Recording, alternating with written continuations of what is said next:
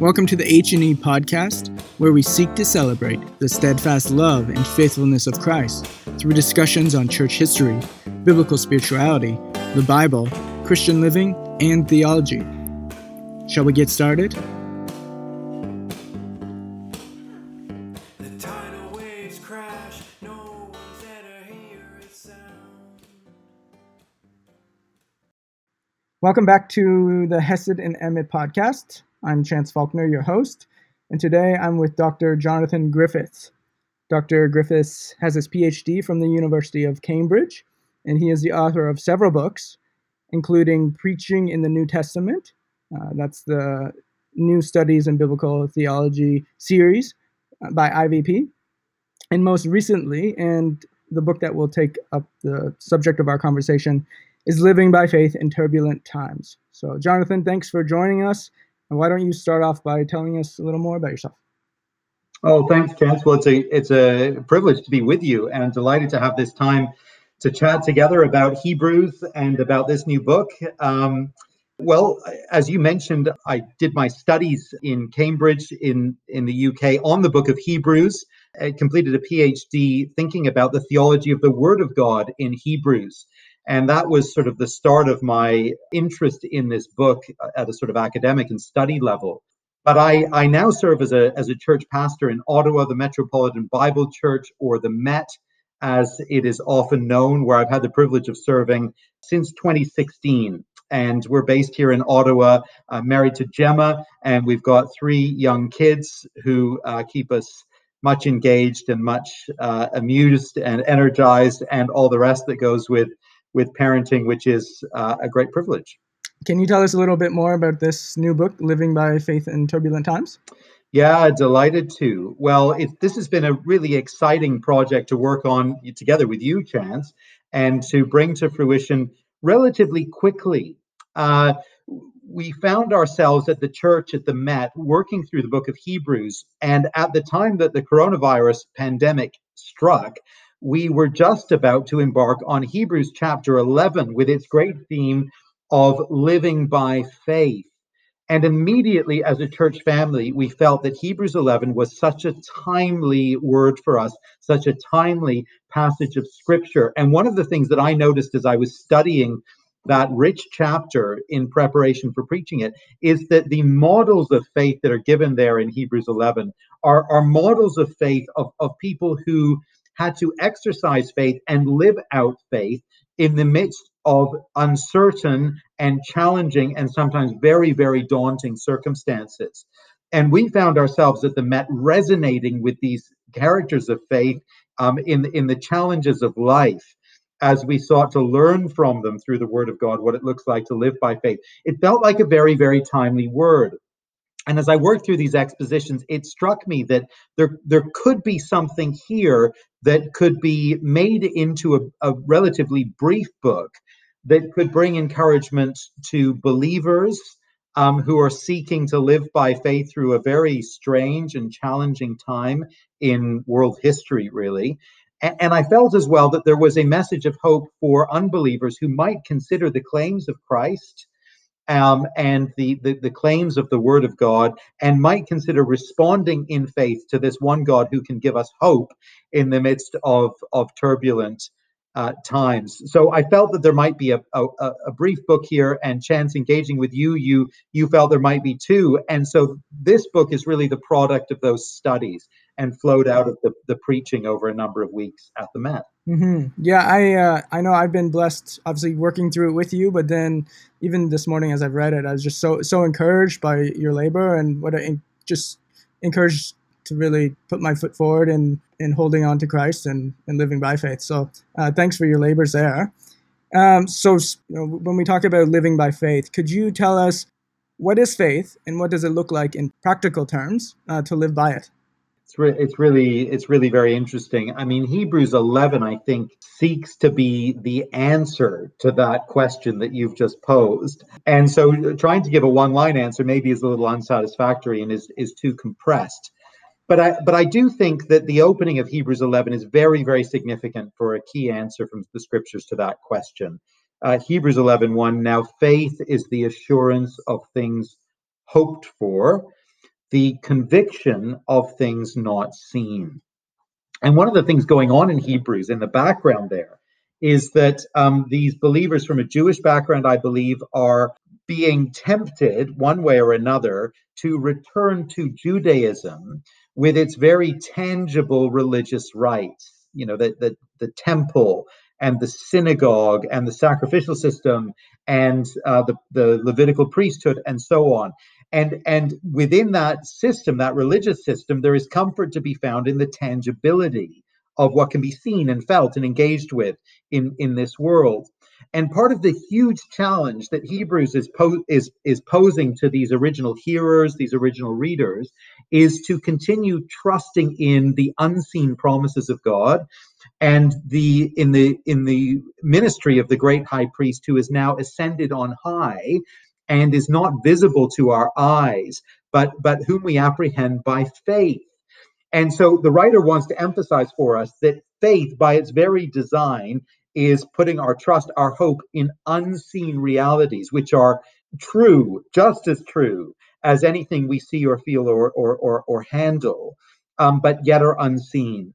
And so we place our confidence in things that are above unseen and things that are yet to come, which are future realities. And all the models in Hebrews 11 are of people who did that, who were willing actually to hold very lightly to the things of this world, to the places that were dear to them, to possessions, to status within human society, to their own personal physical safety as well, because they had this assurance of things that they hoped for based on the promises of the Word of God. They had a conviction that unseen things were true and were real. And when we start to understand faith in those terms, it becomes a very, very practical thing to live by faith, because we say, well, look, there are threats around me which are frightening, but I'm not going to be shaken because I believe in the promises of God. There are things around me that entice me, but I'm not going to be waylaid by them on my journey of faith, because I'm going to hope in the greater things yet to come. And I'm going to be a person who lives for the unseen things that are promised to me by God himself in his word. So that in a nutshell, in a roundabout way, I think is what Hebrews teaches us about faith here in chapter 11.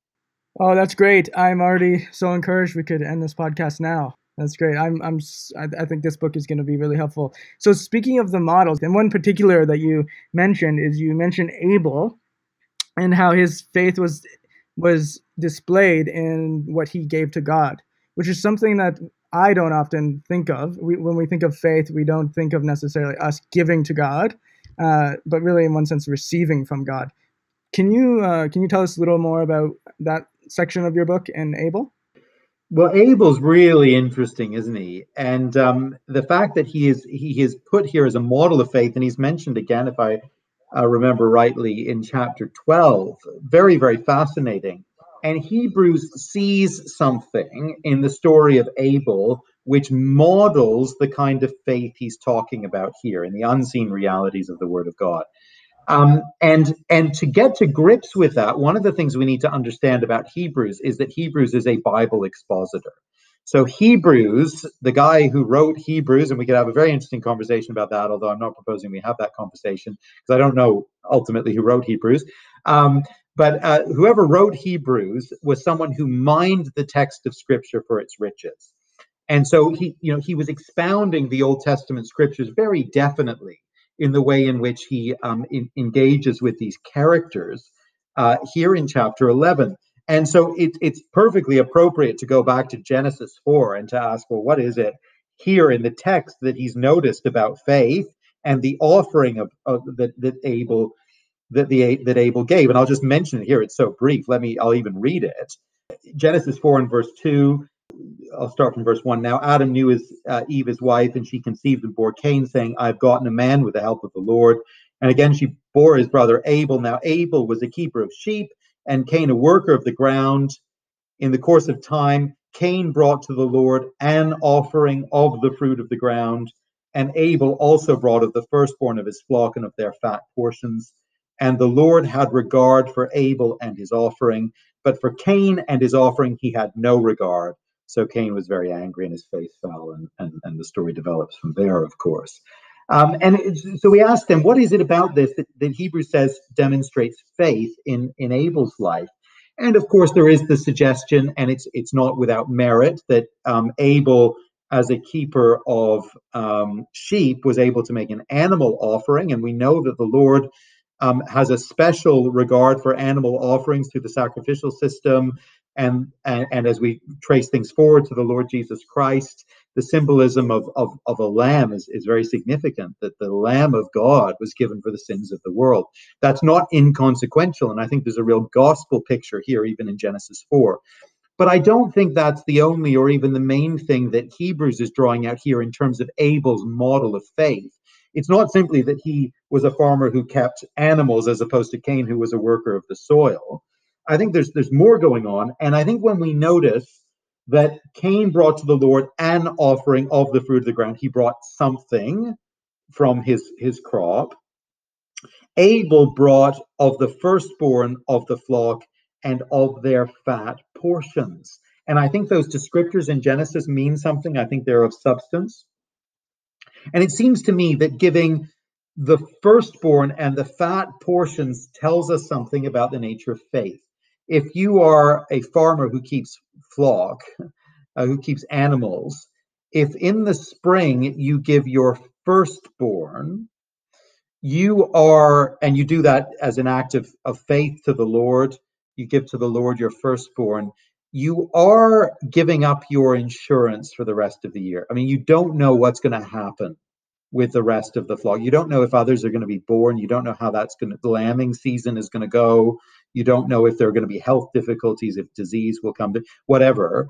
But if you give your firstborn, you're giving up your insurance really for the season. And you're saying, I think in essence to the Lord, I trust you for the future. This is the future that he's giving. And then if you give the fat portions, the portions that would command the best price at market or make the greatest banquet in your home, you're saying something about faith as well. If giving the firstborn says, Lord, I trust you for the future, giving the first portions says to the Lord, I believe you're worthy. I believe you're worthy of my very best.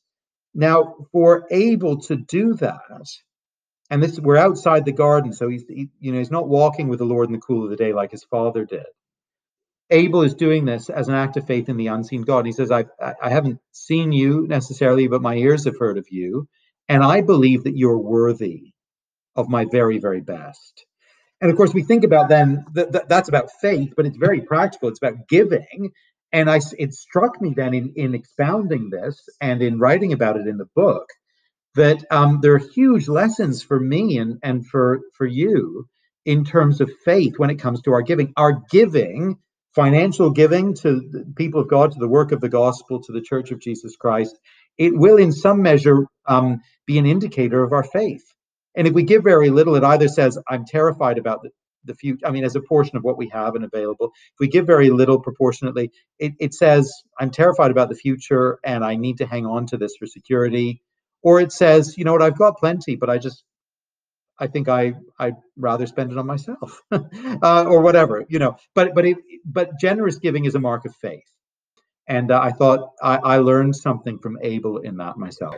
You have two excellent quotes on that section. So the first one is, in the days when the world economy is in crisis and many jobs are looking precarious and many retirement funds have been impacted, will our handling of our money and possessions flow from faith or fear?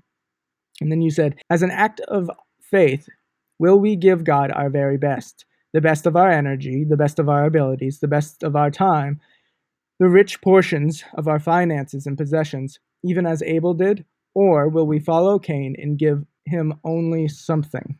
So you have a chapter on of seeing with the eyes of faith. Can you give us sort of what does that even mean? What does it mean to see with the eyes of faith? Well, I guess it cuts really to the heart of the definition of faith that Hebrews gives us. So, faith is the conviction of things not seen, and by faith we look to realities that are revealed to us in the Word of God, but which we have not seen with our eyes. And we trust God for those. And we navigate life with the eyes of faith given by the Word of God, but not with our simply our physical eyes, which only tell us so much. And I think various of the figures within Hebrews 11 really model that for us in a profound and a powerful way. So you think of Abraham and Sarah leaving Abraham's homeland and presumably some kind of an inheritance he would have had there. But the Lord tapped Abraham, or Abram as he was then, on the shoulder in Genesis 12 and said, "Look, I'm going to give you a land, and I want you to go there." And in response to the word of God, he packs up with his family and he goes. And it was all on the basis of promise. And we're told this in verse 10 that, well, I'll start in verse 9. By faith he went to live in the land of promise as in a foreign land, living in tents with Isaac and Jacob, heirs with him of the same promise. Verse 10, for he was looking forward to the city that has foundations, whose designer and builder is God. His eyes were fixed on the city promised to him, but which he hadn't seen. And he actually believed that that city was in a way more substantial than the homeland that he left. It had foundations. This is a solid place. This is a lasting place. And then summing up what's been said, Hebrews says in verse 13, these all died in faith, not having received the things promised, but having seen them and greeted them from afar, and having acknowledged that they were strangers and exiles on earth. Now, they didn't physically see them. I mean, with their eyes, they didn't see these things, but with the eyes of faith, the eyes of their heart, in response to the word of God, they saw them. And that's the eyes of faith. There's another type of sight involved here, and it gives us true information upon which we can base our lives. But it's a different kind of perception, a different type of sight, and it is what faith's all about, as far as I can tell. Yeah, Hebrews is such a wonderful book, encouragement. And one thing I find myself not doing enough is actually looking to the city that is unseen. So much of my own life is about here and now. And as I, have read your book, and as I, realize my own sin and shortcomings and my own failures and, the mess of our world, I've just long and yearn for a better home and heaven and to be with Christ. So that's such a good reminder to me and to all of us. Well, before we wrap up here, any last words that you want to say about the book or anything like that? My hope for the book and my prayer for the book is that it will be something which nourishes believers for this time. And I think one of the things I'm wondering about myself, and I'd encourage listeners to think about is there a believer in your life who has been shaken by recent events with the pandemic, who is struggling to navigate this trustingly and to make sense of it? My hope and my prayer is that this book would come as a word of encouragement to people who are needing help to live by faith at the present time. And there may be some believers in your life to whom you could give this brief book as an encouragement. It's meant to be readable. It's not long. It's written in a very conversational way, and I trust it'll be accessible. I think the other kind of reader we've got in view is someone who is open to discussing matters of faith, who has some interest in learning more about the Lord Jesus Christ and about what the Bible teaches, but maybe has not made a personal commitment and response to the offer of the gospel. But again, who is thinking deeply about spiritual things and about security and the future because of current events. And I'd love to commend this little book as a book that you could give to such a person as well. We hope it will have that dual purpose of speaking to believers and unbelievers, particularly at the present time. It's not just for coronavirus. We trust it'll be useful well beyond this present crisis, but I trust it will be particularly relevant just now. Yeah, that's, I think, one of the most helpful parts of the book is how concise, and it's only 20,000 words.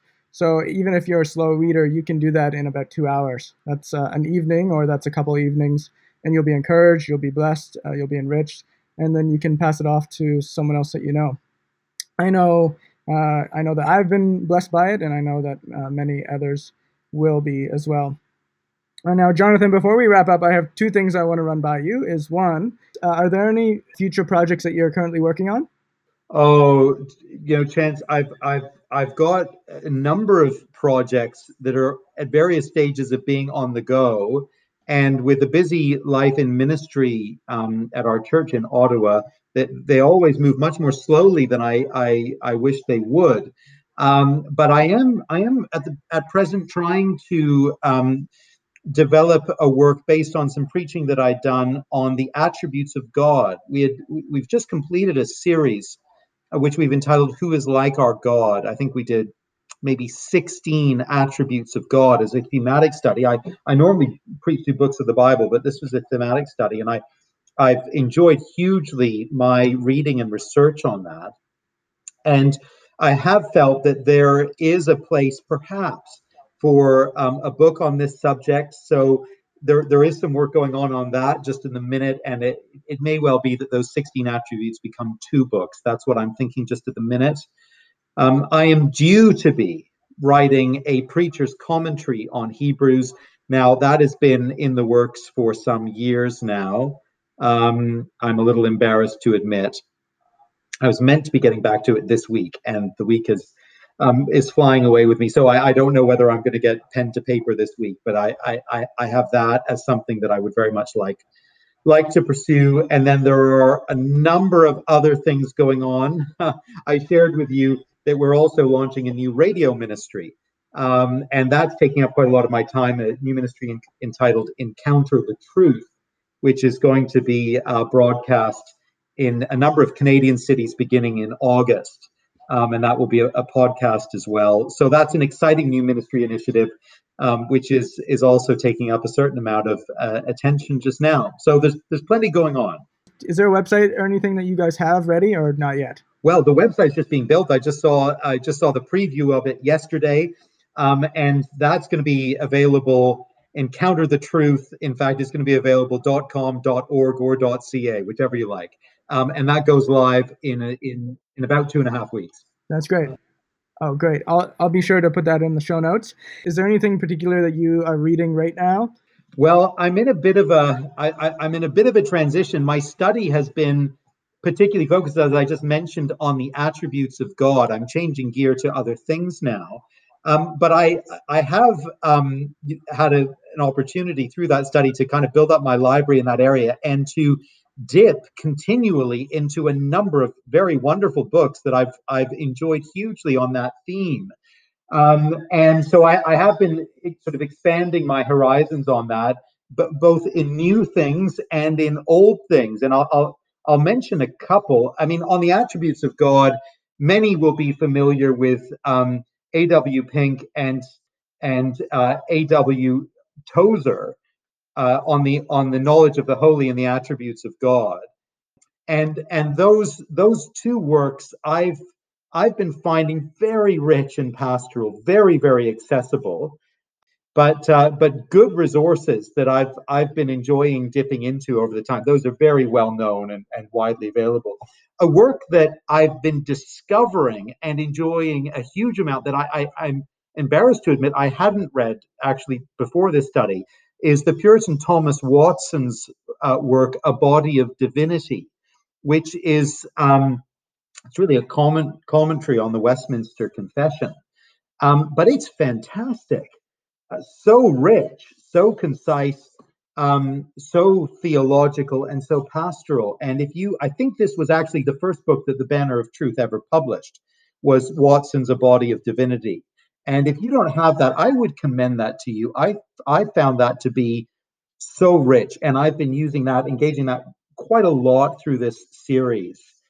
Another book, which I saw you, I think, had a photograph of, brother, recently on your Twitter feed, was Matthew Barrett's None Greater. Did I see that there?